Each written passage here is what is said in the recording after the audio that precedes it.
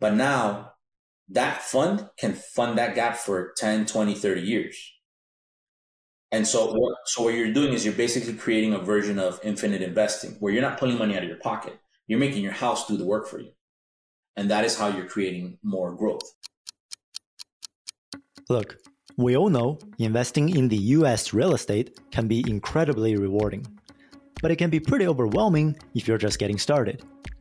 In this podcast, we will journey through the stories of successful real estate investors. Most of them were just once in our shoes, starting with zero investing experience, working at a W-2 job, or even coming from a different country. And yet, they have managed to build wealth and freedom through real estate. My goal here is to equip you with the right mindset, strategies, and expectations so you can navigate the landscape of real estate investing with confidence. Welcome to the First Gen Real Estate Podcast. I'm your host, Austin Wang. Hey, what's going on, guys? Welcome back to another episode of the First Gen Real Estate Podcast.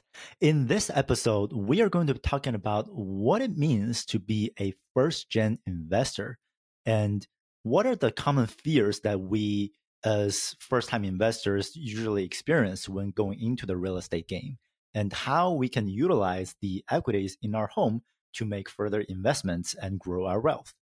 In today's episode, our guest is the president of First Gen Foundations, a firm dedicated to educate real estate investors as a new investment vehicle, and him and his team were able to grow their portfolio over 8 million asset under management over a short period of time. Welcome to the show, Bryan Escudero. How are you doing, Bryan? Yeah, thanks for having me on, Austin. All good. Awesome. So why don't we get started? Just tell me a little bit about yourself. Who are you? How did you get started in real estate? Okay, so I've been in media for a really long time. Longer than I'd like to say on a podcast, no, but over 20 years. And so I took a long route, right? So I was doing well in media. Due to just some circumstances with some family health, I had to kind of start and stop school, and I never finished. And then I was finally able to kind of drill down and get my bachelor's degree a couple years ago. So when I was done, it became like, all right, Lord, what's next, right? Is it going to be a master's degree or real estate? And, in my mind, the master's degree was about $50,000 and about 3 years. Real estate, I figured that with $50,000 and about 6 months, I can figure out if I'm going to waste my time and everyone else's while I'm doing it. And so, I started educating myself. I took a deep dive, got into bigger pockets, read about 30 books within a few months. And then, just took an exploratory trip out to Tennessee. My goal last year was to buy one duplex. And what we ended up doing was getting into 55 doors. The reason we did that was the more I did it, the more I learned. I realized what an important and what an accessible vehicle real estate was for people like me, people that have moderate success in a W-2, been able to kind of get some savings going. And it was an opportunity to really, move the needle in what is net worth and cash flow for my family. And then, my partner, who is also my brother, we were kind of doing things in parallel, and it became like, hey, we can really help people, by educating them in this. And as we started doing that, people started saying, hey, how can we invest with you? And that kind of supercharged what we were doing. And so, we're not a year old. We'll be a year old in about a month. And we're closing on another deal in the next few weeks. So, those numbers will change soon as far as doors and assets under management. We're bringing on other products to help people. And so our goal maintains the same. It's educate, grow, give. It's educate the first gen investor to grow their investments so that they can give to the charities and people that are important to them. I love that. So when I mentioned a short period of time, I think that 1 year time frame is definitely a short period of time when it comes to real estate investing. So I would love to, dive deep a little bit on that time frame. So let's begin from the very first deal about the duplex that you have bought. What was that experience like with your very first real estate deal? So like I mentioned, I took a trip to Middle Tennessee, and that was, I have a good buddy of mine that's a real estate agent out there. And, I went there for a few days just to kind of understand. So I live in South Florida. Everything's really expensive. And understanding, the 1% rule, just trying to quickly be able to analyze properties, I knew that Miami was going to be difficult because everything here is very inflated. And I kind of, I'm not saying never, but right now I don't want to add to the madness in Miami. And so there's a high barrier of entry, but I also just feel bad for like young people that are trying to get started. Like you can't afford a house here. So I didn't really want to add to that. So we went to Tennessee.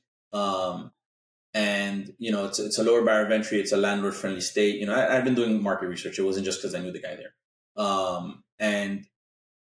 And we walked a couple of properties, and I created my first error was trying to make a good deal great. So it was this little duplex. I think it was on the market for like $120,000 or 130, and I was like, let's offer 100. Let's get it for 85 or whatever it was. And so that one I didn't get, and I was bummed out, but then I realized I'm like, you know what? You could have offered asking, and you would have been fine. You would have made money. You would have gotten on base. I was trying to make it a home run, but came back, dusted myself off, and then I just continued to look at different places. And so there was a duplex that I saw. It was on the market for $112,000 in Milan, Tennessee. Right, this is a little city called Jackson. It's a couple hours away from Nashville, and it was just kind of a vanilla investment, right? It wasn't going to break the bank. It wasn't going to be super profitable. But it was just, you need to do the thing, right? And that's really where the first gen investor gets stuck sometimes. It's just the fear of taking that step or the next first step.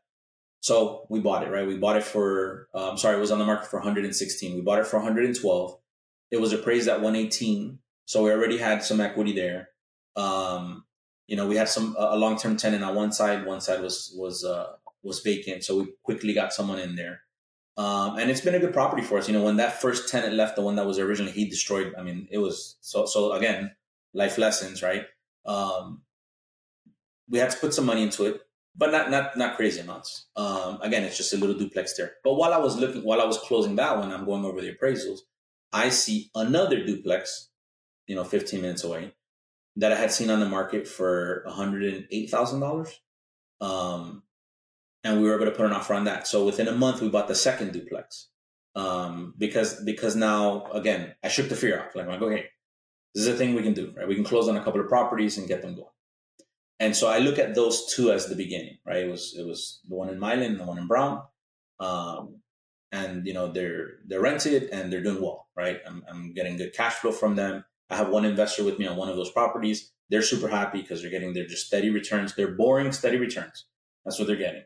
And so that's what I like about real estate. Like, you can make it as exciting or as boring as you want. And we wanted the first ones to be boring.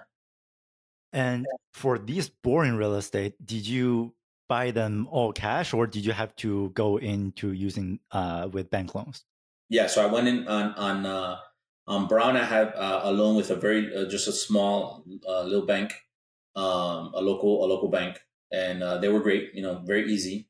And then with Mylan, I went with a national lender, a little bit more cumbersome, right? And again, that was the first one, so it was a little frustrating.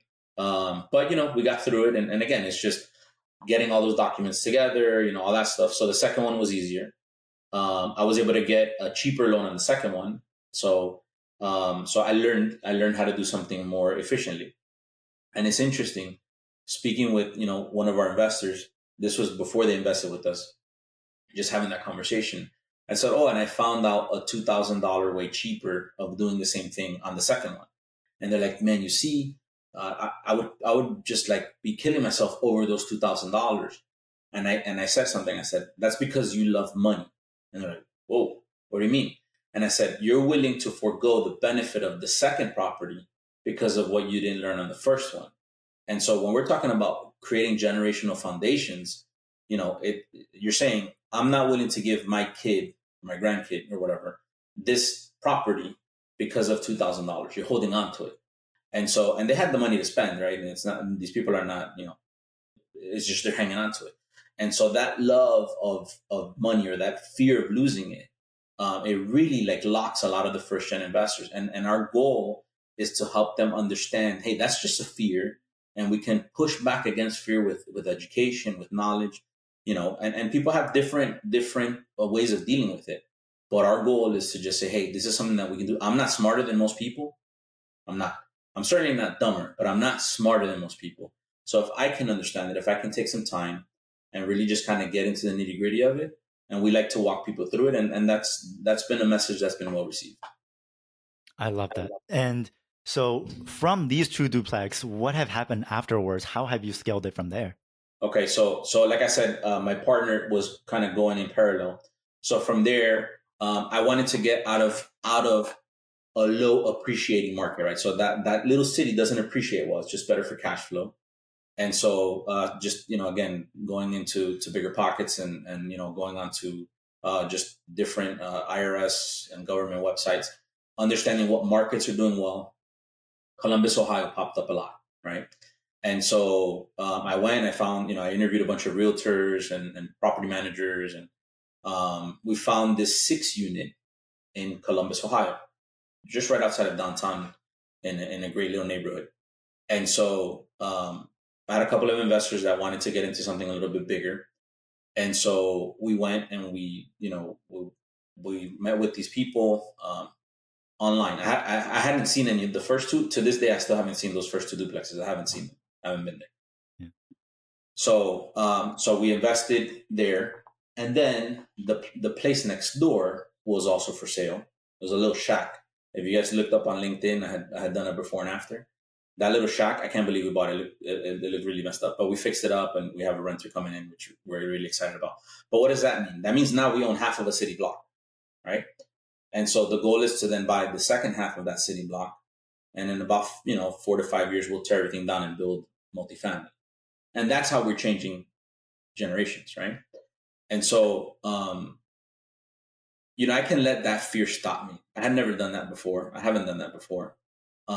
And the reality is, in my life, in my W-2 life, in my personal life, I have been able to make decisions with imperfect information.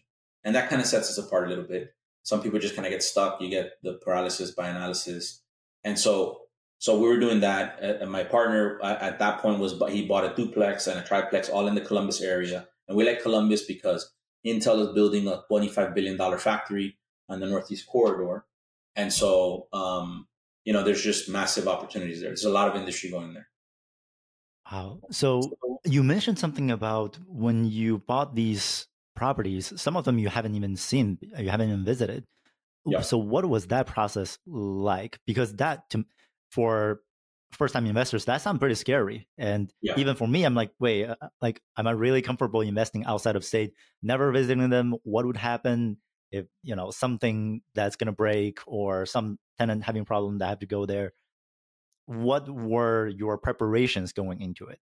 So I go into, there's a story of what's the first, people ask, what's the first thing you did in real estate? And mine was read a book, right? I read a book by David Green, the book on long distance real estate investing. Again, I knew I wasn't going to be able to invest in Miami, or I was going to choose to not invest in Miami, right?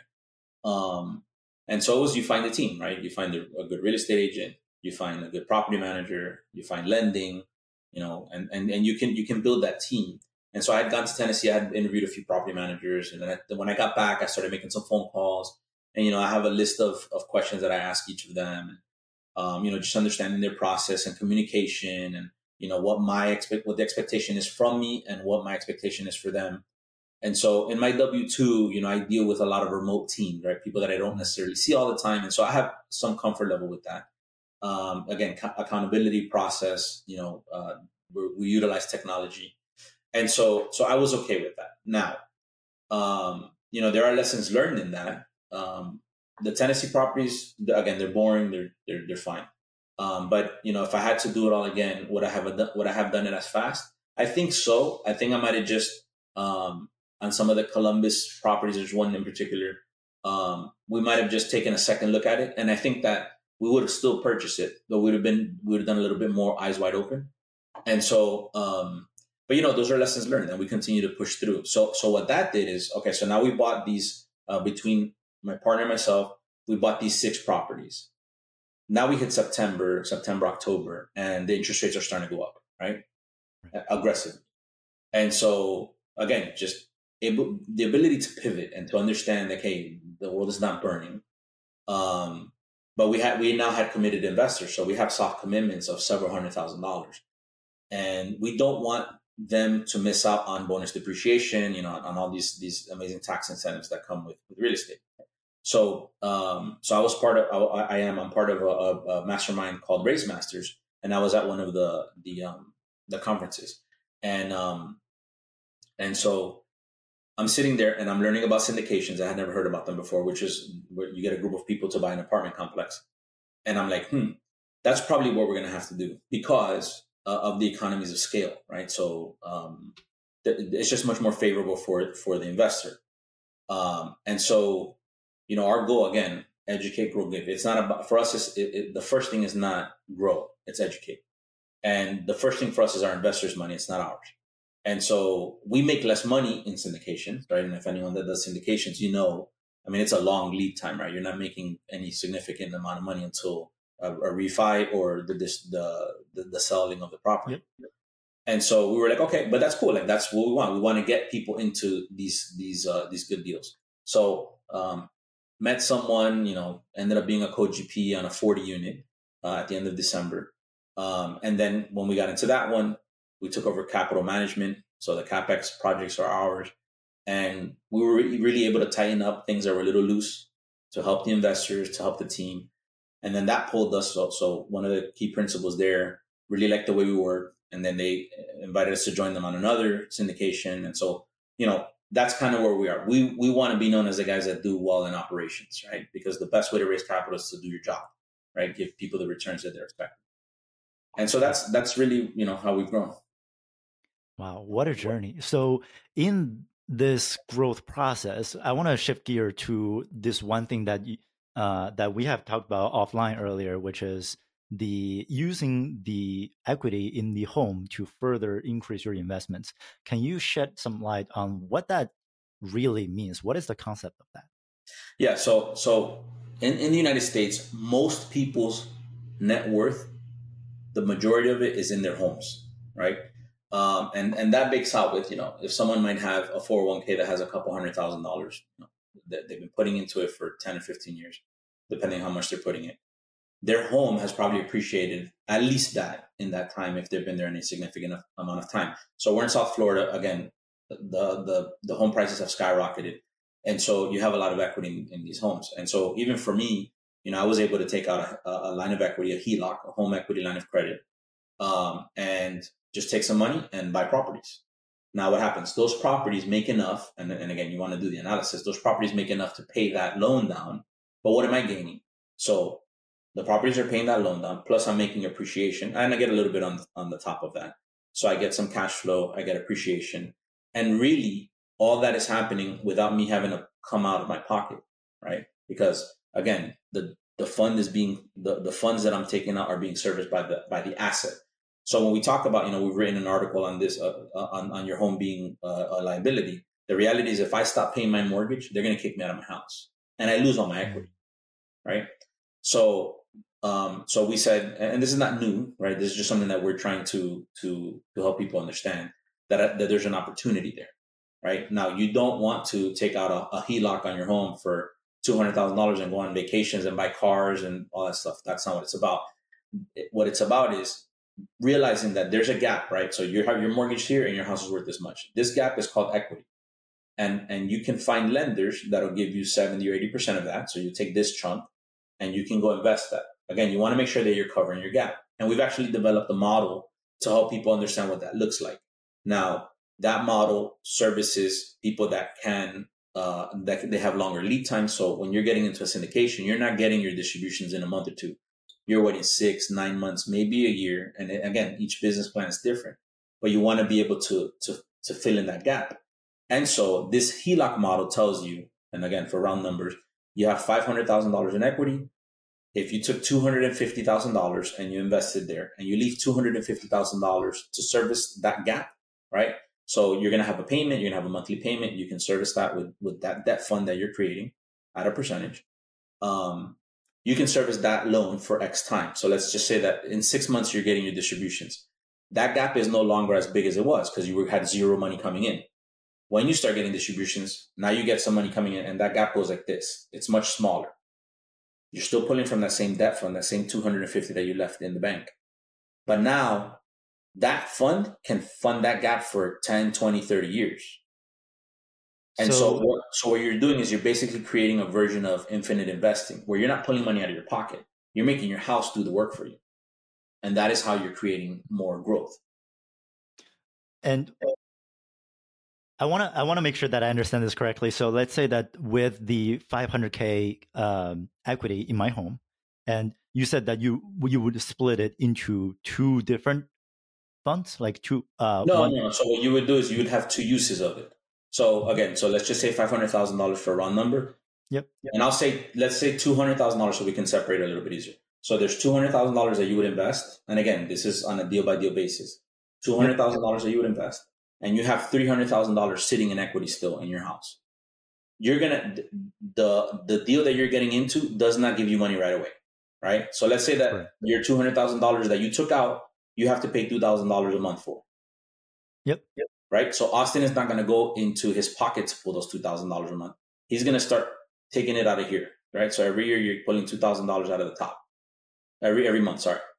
So then 6 months, 7 months in, you're going to start getting returns on this $200,000. And let's say that those returns are $1,500 a month. There's still a gap of $500. Okay. Yep. So now that $300,000 over the first 6 months, you paid $2,000 each month. You took $12,000, but you still have $288,000 in that fund to now pay $500 a month for that gap. So here's where it gets good. The project cycle is 3 or 5 years, right? So you will be getting distributions, and then the disposition of that property will give you profits. So the typical syndication can give you 1.7, 1.8, 1.9, 2x, right? There's just kind of, they fluctuate in that range. So we just did a deal where someone was getting a 1.7x in 3 years. Okay. Through that model, they were able to get their loan at 8%, the line of equity at 8%. They didn't pull any money out of their pocket, but they did that, and their equity multiple is now 1.32. It's not 1.7 because you have to service the debt. You have to pay for this money. But now they're making, off of an investment of a few $100,000, they're making an extra 100 and change with $0 out of their pocket. Okay. So at a high level, let's say that we are using this 500,000 equity, but realistically, we're only pulling out a portion of it, let's say 200K to make the investment. And because we're pulling in the 200K, now we have to pay back that 200K because it's basically a loan that we take out against the house. Correct. And the way that we're paying down this loan is using the rest of the available equities in the home. Correct. And because the way that syndication works, it's usually a 3 to 5 year hold. So during that holding period, we're still making an investment in syndication, and that total investment, let's say, is 20% rate of return. And we're not going to be making the entire 20% rate of return because it is an equity that we pulled out that we have to pay basically the cost of having that equity out. And that would make, for example, instead of making the 20% rate of return, I would be making 10 to 15%. Yeah. Okay. So you're basically leveraging what equity that you already have with a lower cost of capital. Correct. That you can use it in somewhere that gives you a much higher return over the next and so you're arbitraging that loan. Right. You're saying I'm borrowing it at 8% and I'm making 17 on it, or let's say 18. So now you're creating 10% out of thin air because you didn't go into your savings account and pull out $100,000. Correct, because you have that equity sitting there, but it doesn't really do anything for you at the moment. So you're making more efficient use of the capital that is available to you. Correct. In your net worth, right? Because that is your net worth. You bought the house at 100 and now it's worth 600. You've paid it down. You have, a few $100,000 in there. You can either leave it there or you can arbitrage it. A lot of people do this with their rental properties, right? So there's something called equity stripping where I know that if I have a rental property and my rental property, and again, just for round numbers, is worth $500,000, and I've paid my mortgage is now $300,000 or, $100,000. If I have a tenant that stubs their toe and they say, how much does this guy owe? Well, he only owes $100,000. This property worth $500,000. I can come at him for $400,000. Well, if I strip the equity on that and I take that equity and I move it out, then this guy only has $100,000 that he can come after, or $50,000, whatever it is. It's not worth my time. The lawyer's not going to want to do that because there's not enough meat on that bone. And so equity stripping is something that people do a lot. This is not a new concept. So for us, if people reach out to us, we sit down and we model out deals for them. And we say, hey, this is kind of where you'd be. And our recommendation is always to have 2 times the length. So if you're in a 3-year deal, you want that debt service to cover you for at least 6. Why? Because you get to year 3, the market's not great. Let's wait 6 months. Let's wait a year. You got 4 years. We're fine. 5 years. You'd be tough. I mean, if you're doubling the hold, you're in a bad spot.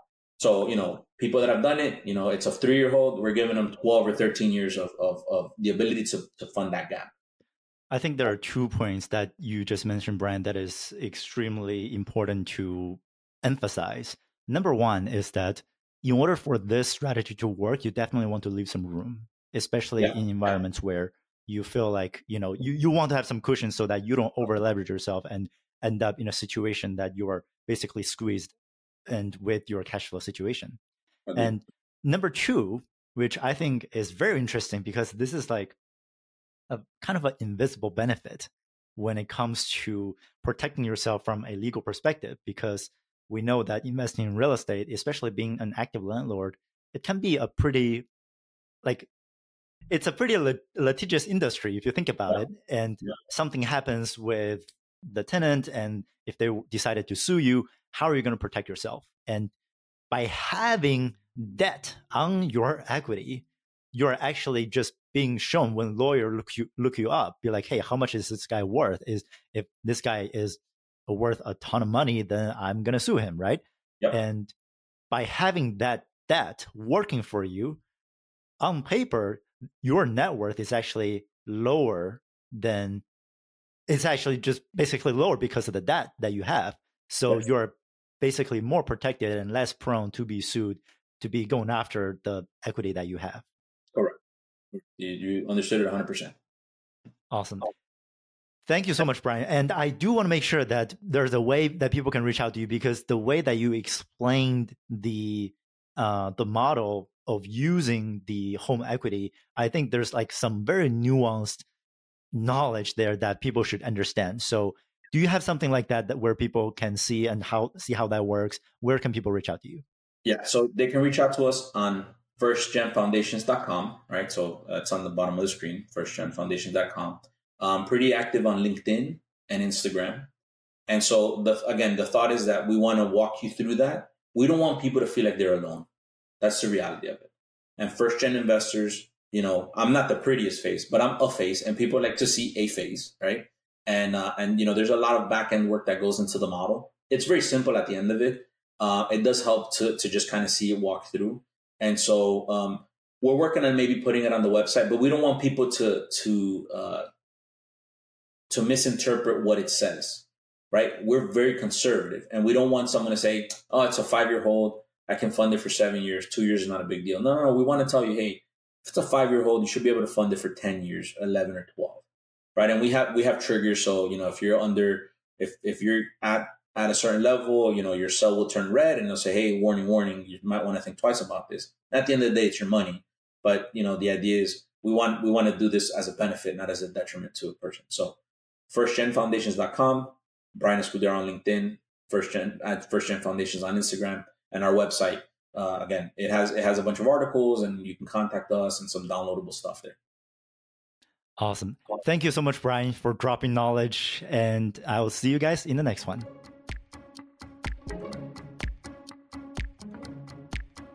If you enjoyed this episode, please share with someone who you know would find value. I would be so grateful if you can subscribe and leave a review. Make sure you join us for the next one.